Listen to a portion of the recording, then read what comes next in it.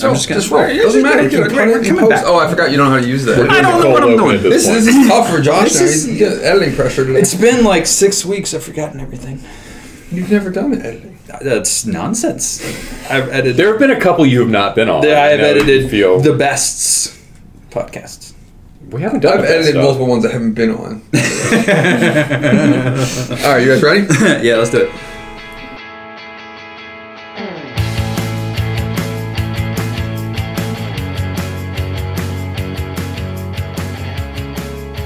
Alrighty. All right. Are you ready? Good start. All right. Yes. Love Hey, it. everybody. Welcome to another episode of Congress 2 Beers In. I'm Matt Glassman, Senior Fellow at the Government Affairs Institute. I am here with a whole bunch of Government Affairs Institute experts today. So why don't we just go around the table and introduce ourselves? Who's here with us today? I'm Josh. Mark's here with you today. Laura's here, and we've got a special guest, Gabby Oleg, our intern for the summer. Say hi to everybody, Gally. Hi, everybody. All right. So where are we starting? Well, today is Friday, July 12th, 2019, and there's a lot going down in the United States Congress. There really is. Well, there's a lot not going down in the United States Congress too, and that's something else to talk about. But right now, the NDAA is on the floor of the House. Mark is trying to decipher the motion to recommit, I believe. Is that right? I've deciphered it. I'm not sure what the vote is yet. So the motion to recommit is the opportunity in the House under the rules for the minority, typically a partisan minority, but really anyone who's against a bill, an opportunity to offer one amendment to the bill in the form of a motion to recommit it to committee. And typically this is a party line vote in which the minority offers something that might be a messaging vote to embarrass the majority or just set their priorities up and get people on record with how they vote. And it almost always fails. You take hundreds of bills come to the floor in Congress each year, and in some Congresses there's zero motions to recommit that pass. It's just an opportunity for the minority to offer an amendment. However, this Congress, the Republicans have offered a number of successful motions to recommit, and there's one on the floor right now for the National Defense Authorization Act that is very close. I think it went down. I don't have a vote table yet because they're voting final passage right now. Mm-hmm. They peeled off a number of Democrats. You need obviously 218 votes to pass the House. The Democrats currently have 235 seats in the House, so they can afford to lose 17 votes if everyone was there. And they've lost at least a dozen votes on this motion to recommit, which in the big scheme of things doesn't mean a whole lot, but it does get people talking about why Ms. Pelosi or other leaders of the Democratic Party can't seem to control their caucus, which I think is probably the bigger picture issue going on right now in Washington, and a huge topic of discussion is that we have some infighting in the Democratic Party. Josh, why don't you take the wheel here, since you predicted this was coming. Even before the election, you predicted that we were going to see this sort of fighting in the Democratic Party, so I feel like you're the person to talk about this. Well, sure, Matt. Actually, I don't remember making that prediction, but I was sure smart. That's okay. That was my prediction. No, that's not. One of the things that's interesting is that there's a split even within the people who are kind of pushing forward against. So we have the left wing of the party, which is the CPC, the Congressional Progressive Caucus, and then within that caucus you have a group of 4 people, which is really where the feuding is. Right? And this has been interesting to watch. Everybody's been wondering whether the Progressive Caucus is going to become another version of the House Freedom Caucus. Right? It's going to be this radical wing of the party that is going to exert floor leverage, right, by denying votes. Right? And we haven't seen that. The CPC has not gone out. In fact, I'm trying and failing to write a piece about how the CPC is kind of playing a very good internal game. Yeah. They're going through leadership. They're talking with Pelosi. Like even now, where Pelosi and the 4 freshmen are in an open feud with one another, meaning AOC, Ayanna Pressley, Ilhan Omar, and Rashida Tlaib. The squad. The squad. CPC has taken a very backseat to this. They've kind of expressed support for both sides. Yeah. Mrs. Jayapal has been working really hard to make sure that she doesn't cut ties with the leadership. So it's been interesting to watch, but the 4 freshmen who are really starting to push on immigration type stuff, it's causing a rift. It's not a House Freedom Caucus type rift, but it's certainly irking Pelosi, and it's causing all sorts of problems. Because they're not attacking. I mean, they're attacking their own people in their own party, right? The moderates in their own party, which were the majority makers. Right. That was the issue. And that's one thing that Mark McCain did too, right? He called the Pocan, yeah. Pocan. From Wisconsin. Yeah, just for reference for our listeners, Jayapal and Pocan are the co-chairs of the CPC. Of the Congressional Progressive Caucus. You've also seen support for Pelosi from the Congressional Black Caucus and a lot of different members there as well. So and let's give some context. Right, the CBC is your classic example of a faction within a party. Well, let's rewind even further. Give some more. So the thing that we're really talking about, Democrats, the thing that everybody's blowing up about right now. Let's start in 1950. That's right. There will be a quiz at the end of this. There are a couple things. So, like, it'll be a 3-beer podcast. There was a lot of action going on during the border bill, and what ended up happening is there were some tweets sent, one by the chief of staff for Alexandria Ocasio-Cortez, that accused the moderates of the caucus of being segregationists, essentially, Southern Democrats. So that wasn't a good this start. is a vote last week that was a $4.5 billion bill that the squad voted against, which is unusual. They were the only Democrats to vote. Only Democrats to vote against. And then from there, Pelosi said some words in the New York Times, which were not flattering to these four freshman members. And then these Alexandria AOC came back and basically said something along the lines of she's tired of Pelosi singling out women of color. Newly elected women of color, which has irked the CBC. So Matt, this is I was going to go back to an even bigger context of this, which is that a majority party in the House is always, whatever the majority party is, a collection of people with diverse viewpoints about issues and that aren't fundamentally unified around anything but the most basic kind of fundamental principles of their party. And so you're always going to have a situation in the House, which is run by the majority, where the leadership has to find a way to make sure they can keep their votes together. And there's really two ways for a faction to go about influencing the leadership and the direction of the party. One is they have their votes, so they can withhold their votes on the floor, or threaten or withhold their votes, incredibly threaten to bring down the leadership's plan, or they can try and influence it behind the scenes. The vast majority of factions take the latter approach. They try to build up within the party support for their preferences and compromise in behind-the-scenes stuff before bills come to the floor. At times you see the other tactic, most recently with the Freedom Caucus. The Congressional Black Caucus is a great example of a group that tends to work behind the scenes and is strongly influential in the Democratic Party, and you never really have to worry about them abandoning the Democrats on the floor. As well as being integrated into party leadership. Exactly. Yeah. And so, these groups that are operating the floor, like the Freedom Caucus, or, the hallmarks of them is that they tend to be groups that don't have a lot of power internally in the chamber or within the leadership structure or in the committee system. And this is also reflective of the Blue Dogs from some time ago with the Democrats. And, with the Blue Dogs, you saw it sort of in the centrist position. So they were these people in these swing districts. And that kind of forced them in that box because often they didn't have a ton of seniority. They were always in marginal districts that were in danger of losing. And if you can't influence things behind the scenes, you have to threaten on the floor. Now, I think this, contrast by Matt is extremely well done in terms of what your different strategies can be. There are additional contrasts that you could make between the House Freedom Caucus and some of the progressives, particularly the more visible ones, that the Democrats have as their faction that they're contending with now. And one of them is that these folks don't vote as a bloc the way that the House Freedom Caucus would, being able to deny the Speaker 218 votes on different things that were important to them. Not yet. I don't foresee that, but they're not operating that way. But also you have the visibility of some of those members in particular, people like AOC, which has a tremendous following on Twitter and has tremendous visibility, which you will often use, this particular kerfuffle aside, which you will often use to advance different policy conversations, which is also a little bit different than what we saw with the House Freedom Caucus. I think you have a Democratic Party leadership that is starting to... I'm going to push back. I'm going to push back on that. I think the Freedom Caucus didn't use Twitter, but they absolutely used Fox News and other outlets to do the same thing.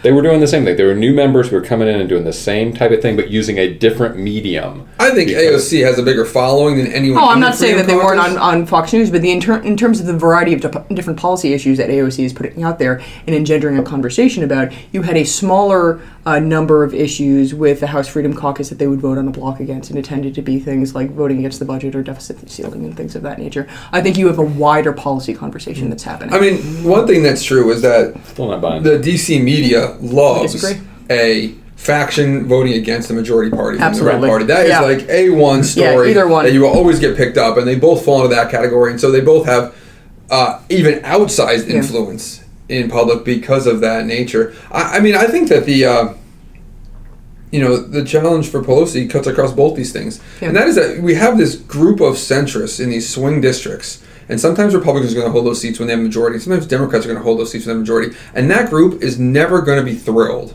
with what the wing of their party is doing under the current coalition. And those centrists are sometimes the liberal Republicans, right?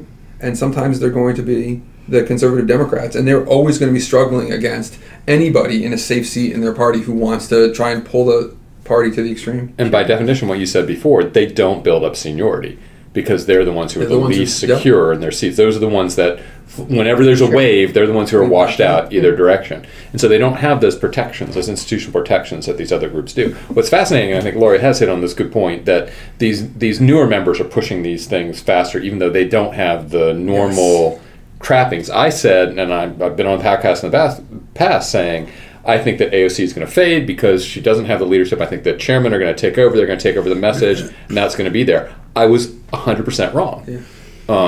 And I have been surprised at the staying power of these younger folks. Well, and this was the contrast. You have her as a personality has, more attention than, say, Jim Jordan. I mean, nobody wants to watch a Jim Jordan dance. There seems to be like this is an object of fascination that's kind of played out in the media.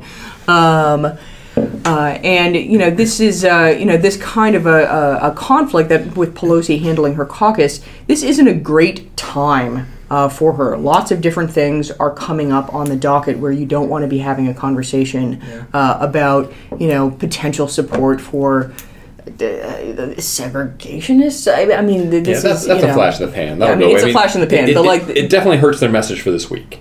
Sure. Right? They're going to pass an NDAA, which cuts back on defense spending. They're going to pass, they're probably voting it right now, reparations or at least money to folks from 9/11. And we're sitting here talking about none of that. Mm-hmm. This is the same kind of thing that Boehner fell into, right? The Freedom Caucus always stole his message. Mm-hmm. It's fascinating that Trump does the same thing to his people. Yeah. Things are going great. He finds a way to step on the message, and that's where this issue, I think, and you can see Pelosi's frustration. I was telling Josh this morning, this reminds me so much of watching machine politicians in local areas, and Pelosi is nothing if not a person who grew up in a political machine, where they have the levers of power, and the thing they can't stand is people who try to end run them by using the newspapers and the media to undermine that message. And you can see it here when Pelosi says, well, they just have 4 votes. Right, and they run around on Twitter, but they just have 4 votes here, and it's this battle between the institutional power and the public pressure power, and people who have the reins of power in a machine-like situation, which I think a congressional party kind of looks like in a lot of ways, can't stand it when people try and go and use the public to end run them, and it's written all over Pelosi right now. She wants things to be, you have 4 votes, work internally in my power structure to influence things. Don't try and go outside of it and undermine me. I mean, exactly what she said, right? Yeah. Which was, if you've got a problem, blame me. Yeah. Don't attack other people at the caucus. Come talk to me. Right? It falls right into what you were saying, Matt. Right, exactly. It's a centralization ploy, right? Like, I will be the adjudicator of the disputes of this party, and you should not be going around me because I am the adjudicator. I mean, she intentionally inserts herself in the middle because that's what speakers do today, right? They are as much babysitters as they are anything else because they have to go around and say like, yeah, exactly, and they take heat, and they are the ones that want to control the message. John Bernstein had a great point earlier this week where he was basically saying, like, yes, Pelosi is sort of ignoring a lot of stuff that the media would like her to talk about because she wants to stay on message, right? And this was during the Acosta thing. Acosta just resigned today. But people were asking her about Acosta, and her response was something like, that's his cabinet, he's got to figure it out, sort of thing. And people took that to mean like, oh, well, we're not going to investigate him, we're not going to impeach him, we're not going to do any of this stuff, despite the fact that Oversight and Reform had lined up a hearing to bring him in to ask him questions about this almost immediately. So the process and her rhetoric were going in different ways, right? She was clearly going after Acosta. Otherwise, Elijah Cummings wouldn't be sending that subpoena, right? But again, this is an attempt to control the message, control the process. It's sort of like, hey, look over here. I'm going to do this stuff over here, but don't go around me by going public, so to speak. Well, and she has a lot of really important things that are coming up. I mean, dealing with the NDAA right now, where the Republicans are upset that it's $17 billion shy of what they would like. But, we've also got the appropriations process. We have the fact that there is less money coming in than it's entirely possible that we may run out of funds in early September. For the debt limit? Yeah, it is. Mnuchin's current projection, because we're getting less in corporate taxes than we were at the same time last year. I mean, that's what happens when And I think this is the big test. This is the big test for people like AOC. If they want to have sort of the actual influence or perceived influence of like a Freedom Caucus, are they going to threaten to vote against Democratic plans and deny Pelosi majority appropriation bills? I don't see it. Well, this is the big question, broadly speaking, is whether or not this faction does turn into a Freedom Caucus type entity, right? Where you're talking about a faction willing to deny the Speaker majority. Currently, there are 4 people. Right, that's it. There are 4 people: Mark McCann, and Mrs. Jayapal. They are the co-chairs of the CPC, and they are on board with a lot of this stuff. Now, they've been flexing their muscles on things like budgets, right? That's been a big deal to them. It's going to be very, very interesting when this happens, because this does come at a really bad time when a lot of must-pass legislation is starting to hit the agenda, and all of a sudden we have this open feud in the Democratic Party, which is why she's probably talking to Mnuchin and McConnell right now. And what they're talking about is interesting, right? It's the grand bargain, is what's being reported right now, which is basically debt limit and new top line spending numbers. And I'm betting, I've been saying this for a while, but I don't know, I'm probably going to be wrong, but I think it's going to be more than 2 years of spending numbers. Interesting. I think they will have to stretch it out further. I think to try to get a deal, they're going to have to try to stretch it, because if they only do it for 2 years, they have this incredible bad scoring situation where it looks like they're spending a lot of money. So you think they're going to put new lower caps in out years? Or not increase them as quickly. Here's something that I wanted to know. So this is something that the White House said recently. It's like, oh, well, if they want to have this $2 trillion deal, then they've got to figure it out. Now, $2 trillion is the amount of money that would be additional spending, quote unquote, over 10 an years. Extension of the budget caps. This is getting Correct. very wonky, right? But nonetheless, like, what the White House itself is floating is a CR, essentially, right? Correct. Basically, flat this was their opening bid. across, Yeah. right? So if you were to take a flat funding 1 year sort of thing, right, and extend that 10 years, what is that? That's got to be like a 1.5, 1.6. Yeah, give or take. With when you include the interest costs of the additional debt that you're doing, it's about 1.5. Right. It's essentially a 1 year CR is $125 billion. And then what they do is for every year after that, they adjust it by inflation. Right. So it's 2% above that. And so over time, you're going to add up with a little bit of extra and interest on the extra debt. So you end up with about 1.5 over 10 years if you do the 1 year. But what Trump has said is, give me 1 year, give me a CR through the election, then I will come back after I win re-election and I'll cut all domestic agencies by 5 to 10%. And that's how I'm going to make this work. Fine, I'll let you have your little increase for the next year and 3 months. But after that, I'm going to come back and get you. And that's the point. And that's why Democrats are like, yeah, no, not so much. We want to make these caps longer. Right? We want to lock in a deal for more than 1 year because we won't want that ploy to be played. Right. And the problem that the left... And not only do we have, kind of long-term disagreements that you guys have outlined so well, but, on just a really basic level, what's going on right now is particularly badly hamstringed. we never got a budget resolution, so there's no agreement in the House and the Senate to have the same numbers that they're marking up these different like the different appropriation subcommittee bills to. So, they're both, thinking of different numbers, and, the last time that we did this, did things work out well? Oh, really well. If you'd like to shut down the government for 2.5 weeks. I don't blame McConnell from a political point of view. Why should he mark up bills before there's a deal? What does that do for his members? Nothing, right? Yeah. Makes him walk the plank. Yeah, I think he's being a perfectly sensible and logical leader here, but obviously, it does sort of spiral us towards a shutdown, very much so, if they're not going to move at all and just going to escalate this accumulation of deal. Well, and having the debt ceiling at the same time is just a really bad confluence. I can't decide, now the administration obviously wants a clean debt ceiling bill, but how would you even structure the votes on that? Could the Democrats just be like, fine, clean debt ceiling, we're giving you no votes in the Senate, you pass it. Yeah, we won't filibuster it, but you're putting 51 votes on raising the debt ceiling, Republican votes. That's really tough for McConnell to do. Yeah, and Pelosi's opening bid is that she wants the caps raised if she's going to get a debt ceiling vote, but that she wants a debt ceiling vote. Right. And we'll see what happens. And that's telling, that the leader of the House wants a debt ceiling bill attached to the budget bill, because basically she doesn't think that she can get the votes for a budget deal or a debt limit deal without them being combined in some way. That's right. Yeah. Which is her again managing this left wing of the caucus and managing the centrists, right? I don't think that there would be an issue for Democrats to raise the debt ceiling at all, really. Maybe the moderates start to waffle a little bit, but I have a hunch that she probably has more than enough votes to pass a clean debt ceiling. The problem is unless she attaches that to the budget deal, I don't think she has the votes for that. The left wing of her caucus, you're going to see the CPC and all these others start to flex their muscle when it comes to these budgetary matters. Yeah, and Matt, you've said this too. I think historically the debt limit is the majority's burden. Majority's burden, and the majority in this case is the majority being the president. Mm-hmm. It's always the president's party's burden, not necessarily the majority in the House, but it's really the Republicans' burden, and that's coming into conflict because right now the Republicans don't want to raise the debt ceiling. So they all want to vote no and get yes. I mean, that sounds vaguely familiar. Yeah, that's true. Back to the Freedom Caucus. That's literally true for basically every politician. The debt limit. It's just a vote that sucks for everybody. Yeah. And that's why the House used to bury it. Yes, and honestly, that's one good policy, burying it under a Gephardt rule. A better policy would just be abolishing it because it's essentially a meaningless vote.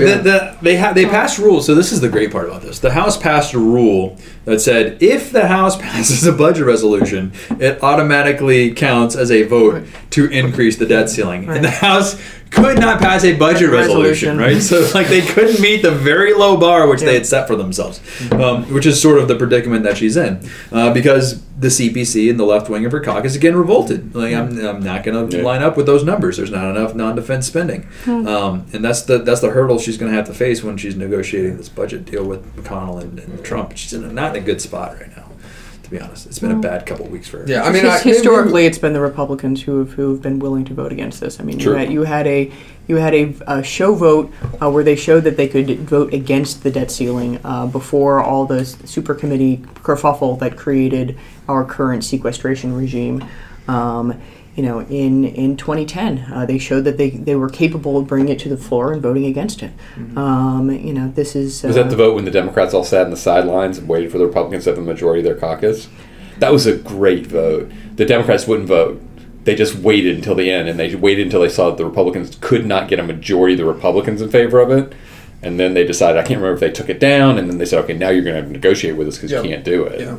This was in the. It wasn't at the last minute that this vote happened, but they showed that they had the votes to vote against it. Yeah, we should probably had to go through. Reset for our crowd what the debt limit actually is. It's just a law Congress passes that limits the amount of money the United States can borrow, and because Congress also passes the laws that say how much we are going to spend, how much we're obligated to spend, and how much ultimately we're going to raise in tax money.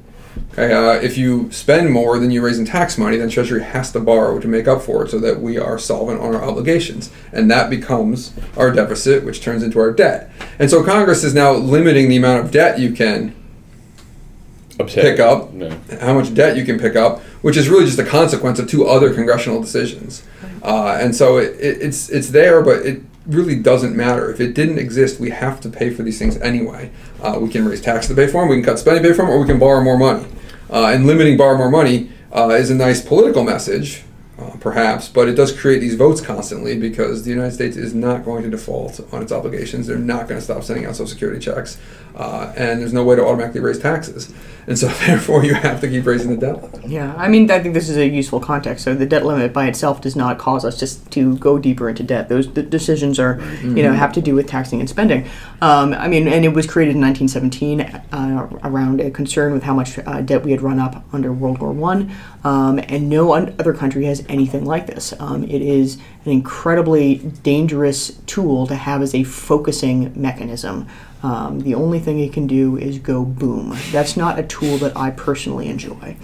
Well, the reason it was put into place was because they felt like if you had to vote on it, then it would be less likely to be willing to have to take the debt on. But it hasn't worked that way. No. Yeah, it hasn't worked that way. Not in recent times, at least. It hadn't worked that way.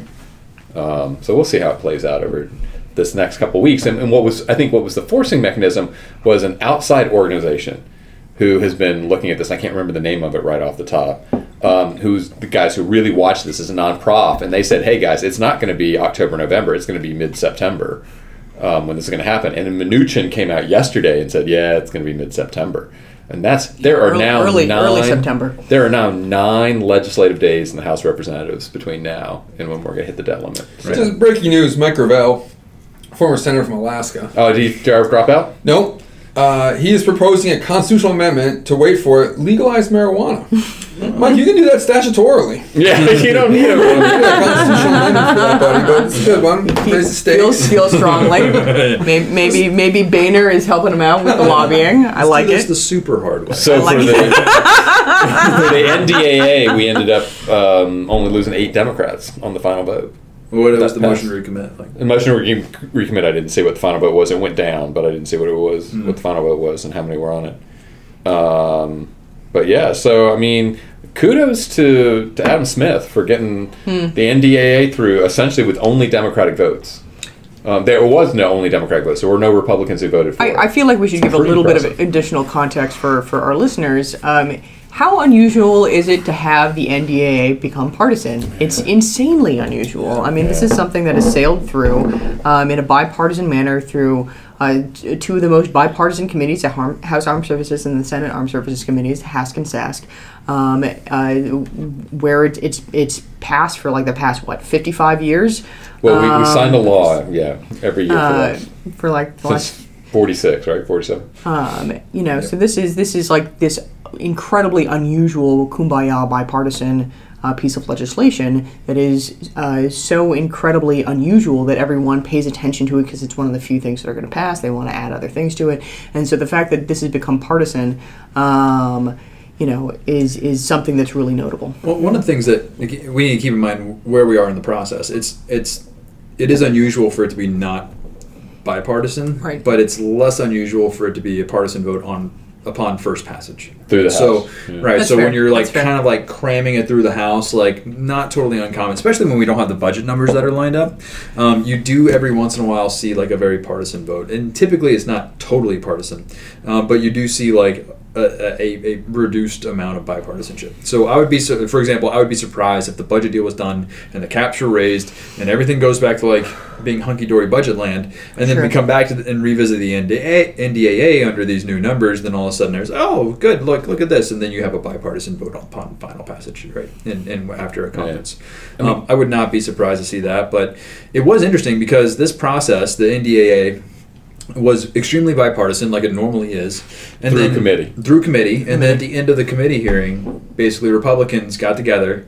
You had the one partisan vote in Strategic Forces Subcommittee, right? And so you had one, you had one bang-up hearing, right? So right. It was totally kumbaya. I mean, the problem is it's a dollars issue, right? Yeah. Right. But but they were working through the amendments in a bipartisan fashion, right? And then rather reporting it out in a bipartisan way, what ended up happening is Republicans decided to object to the overall top number, which is 733 instead of 750. Correct. And all of a sudden you have this instance where you've created like a partisan rift because Republicans want a higher number. Right. It's like basically them messaging their point of view, which makes sense. But it is still surprising that you're seeing this in the NDAA, and how bipartisan the NDAA in the future is kind of something up for question. That's a good point. What was interesting, I remember in 15 and 16 when we were doing our classes for various military groups and talking about the National Defense Authorization Act, and I was saying, hey, you guys have gotten this thing through every year.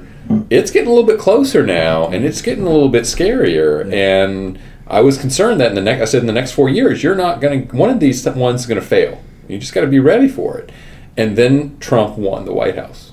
And when Trump won the White House, I changed my tune because I really felt like you weren't going to end up in a situation where we weren't going to get one. But I thought that if the Republicans controlled Congress and there was a Democrat in the White House, there was a chance the NDAA was going to have an issue. Yeah. Well, maybe I was right. I just misguessed when. Yeah. I mean, to a certain degree, the question is not why is NDAA collapsing into partisanship to a certain degree. The question is, why has it been able to hold together so long? Right? It's kind of surprising, and it doesn't shock me that political entrepreneurs might start to take offense at other people's numbers and these things, that you might see fraying on this. And frankly, like, that it's happening now doesn't really surprise me. It's happened everywhere else on the Hill. It happened in the Appropriations Committee. Who we should have on to talk about this? Colleen Shogan. Oh, wow. Yeah. Well, another one of these is that The last time we had divided government, the last time we had divided government, the NDAA almost died, right? So in 2014, everybody forgets how hard it was to get the NDAA across the line. The Senate didn't even go through; they didn't pass one. They used the Senate Armed Services Committee mark as the negotiating document in conference. The House had passed it. It was a nightmare, right? It was an absolute nightmare. They passed it in December. Like right before Christmas, the very last second after a budget deal. It was a absolute nightmare, and so I'm not surprised to see it kind of go down the way it is right now. But it is sort of surprising that it is starting to fray apart. But one of the reasons it is bipartisan is you've got military bases everywhere. You've got them in the heartland. You've got them on the coast. You've got them in Democratic constituencies and Republican constituencies. You've got tons of people, tons of veterans. I mean, it's one of those issues that cuts across the divide. And people love defense. I mean, they love our military. It's a very large committee too. Yeah. It's unusually large. Yeah, it's like Public Works, but somehow we can't seem to get infrastructure done. It's not infrastructure week. No. I want. Sorry, but and everybody wants to protect the war fighter, right? And as long as you're at war, and you can make a case that we're at war right now, whether it's declared or not, people want to find ways to protect the war fighter. And so I think that's why you've also seen a bipartisanship in how we've been doing this, is because people want to protect the troops. The fact that we have an all voluntary military makes it kind of interesting too, because not all communities are affected the same way. Servicemen aren't coming from all around the country like they did during Vietnam. Back in the Vietnam era, we spent 9% of our GDP on defense. 9%. We're at like 3.5% right now, to give people an indication of the differences. So, we're talking about spending a whole lot of money on defense. We're not spending nearly as much as we were back in the Vietnam era. Yep. And that's true of discretionary spending, just period. Right. True. Right. Because it used to be 2 out of every $3 was spent on discretionary spending, and in 10 years it'll be 2 out of every 9. Right. It's a huge difference. Right. And that's because mandatory spending is increasing a bunch. Yeah, and everybody talks about how we're spending so much on government. It's like, yes, the numbers get larger because there's inflation and stuff, but there has been a successful reduction of government as a percentage of our question. Right. As a percentage of our GDP, we're spending the least amount on government, on defense and non-defense, as we have in 40, 50, 60 years. Right. Yeah. And this is where a lot less. And this is where Nancy Pelosi kind of walks up and says, "Hey, we're going to spend all this more money on non-defense stuff," and the Republican administration and the Republican senators are like, I mean, like the percentage of GDP that is government spending is like no, it's not government spending. GDP is our overall what we produce as a country. Yeah. So as what we produce as a country, our gross domestic product, we used to spend a lot more on government spending than what we do now. Discretionary spending. Right. Yeah. We spend a lot less than we used to. No, I realize that. In terms of total federal outlays as a percentage of GDP, we've hovered between like 18 and 21, 22% for basically the past 50 years. So the idea that like the size of government has notably gone up or gone down is not actually particularly accurate. Like for the kind of modern period of government programs, the size of government has been like relatively constant. Now we have been able to, so I'm talking total federal outlays, which includes entitlements. Which a lot more is going to entitlements. Shifting from defense spending to entitlement spending, essentially. Right. Yeah. No, that's what the trend is. And some non-defense too. Yeah. And so, but more so on the defense side. Now we've managed to cut the hell out of revenues, but that is. Well, we're still collecting about 17% of GDP, which is at the lower range, but it's still in the range of where we've been. We're usually between 17 and 19. So the revenues are still coming in about the same range. Those 2 to 3 is significant. But 17 is at the bottom level. So the problem is our spending is going up to 21. Yeah. And our spending has been down around 18 or 19. And it's that 4% difference that's huge, where it's been 1 or 2 in the past. We're saying the same thing. And that's so yes, we are at the lower end of revenue, but we're not crazy low for revenue. So switching gears here a little bit, because we're like, let's define GDP for everyone. we started off where you start about like Pelosi's leadership, and then we got into NDA and now budget. And like one of the things I want to talk about before we go is Justin Amash, right? Who has added a new line for this week. Congress 2 beers in. Yeah, Justin Amash, the C-SPAN now has an eye line. The total loser from Michigan. He is sorry, I don't really mean that, but That's unexpectedly harsh for me, Josh. Isn't that what Trump called? I think that's what Trump called. Yeah. But he was the only Republican at the time to come out for impeachment.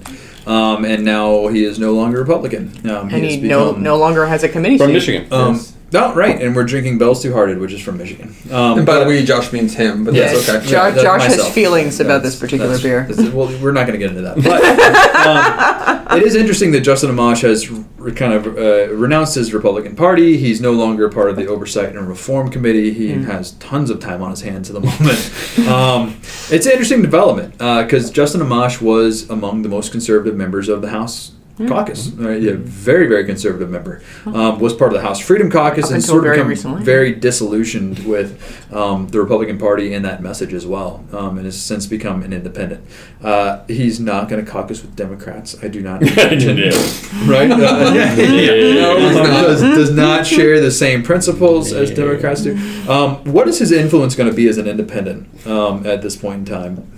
I think the most recent example would have been Bernie Sanders when he was in the House. I mean, internally, almost zero. Yes. Right? Or effectively, literally zero internally. He has his vote, and that doesn't mean a whole lot in the House. You're one of 435 voters, and he'll be able to leverage that vote, which is worth almost nothing. So unless he's literally the median voter, he will never do that. I think that's essentially right.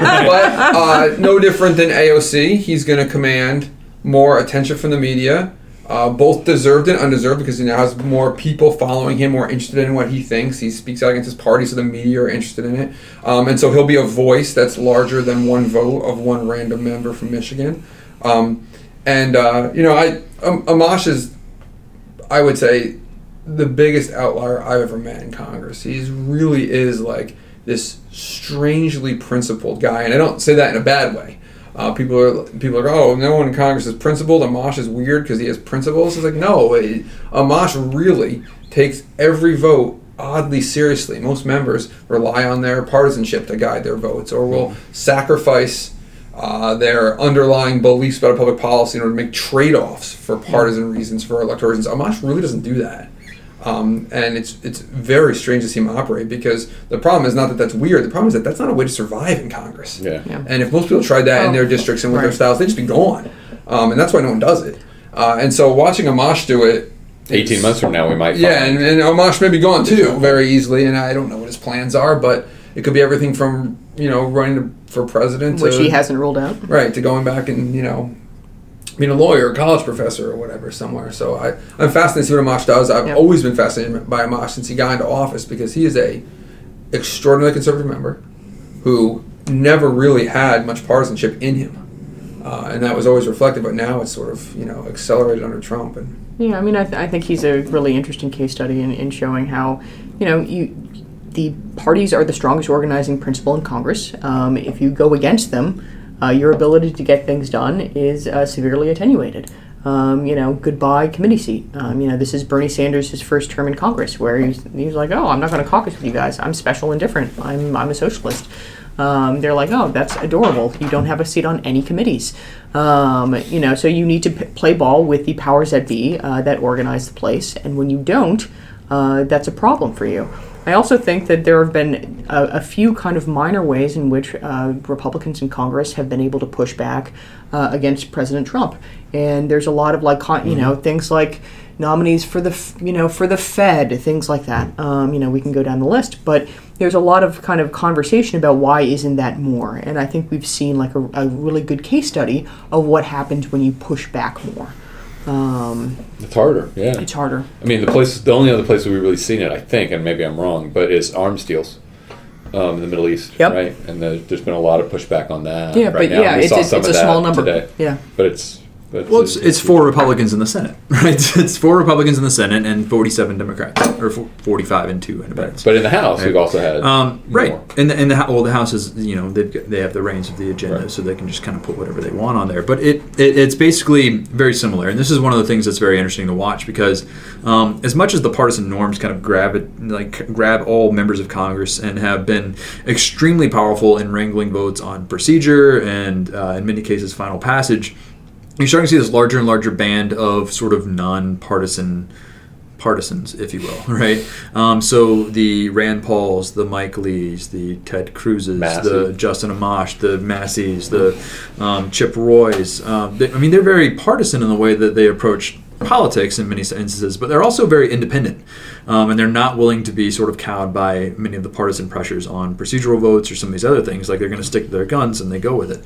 So they're strongly ideological, but they're not partisan. Yes. Collaborators. Exactly. And you're starting to see this on the left as well. Right. With AOC and Presley and Omar and Tlaib and some of the other CPCers. And it's becoming interesting because this only starts to happen when you start to see too much leadership pressure, right? And we may be getting to that point where leadership has gotten so powerful that it's actually starting to create these independent streaks among even partisans who are just tired of with the way that things are going. Like, they can't get their principles across because they're shut out of the process, and that's a function of how much leadership structure or control is being exerted. And great point to that is the NDAA, which put in place a rule that made in order the most amendments in House history. Right? 441. Right, out of 667. So 441. And this is stunning, and it's accurate not because this is the most amendments that have been considered on a bill, but because this is the most amendments that the Rules Committee has allowed to be debated on the floor. And that, again,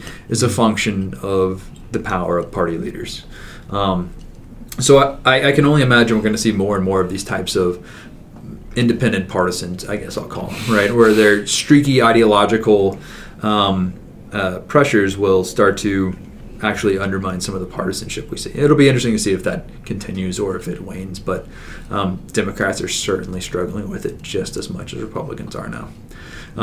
Well, and it's interesting to see a focus on ideology over party when the ramping up upcoming election cycle is going to see pressure to see party over ideology. Yep. And that tension and how that plays out Democratic presidential primary will be very interesting. So,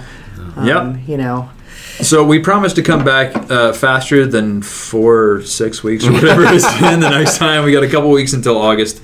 We'll do one more before the August break. That's right. No promises over August. Not too many people at GAI in August. But we'll come back. I'm happy to Skype in from Bali. That's right. In the meantime, hope everybody has a great weekend, and we will catch you later. Adios.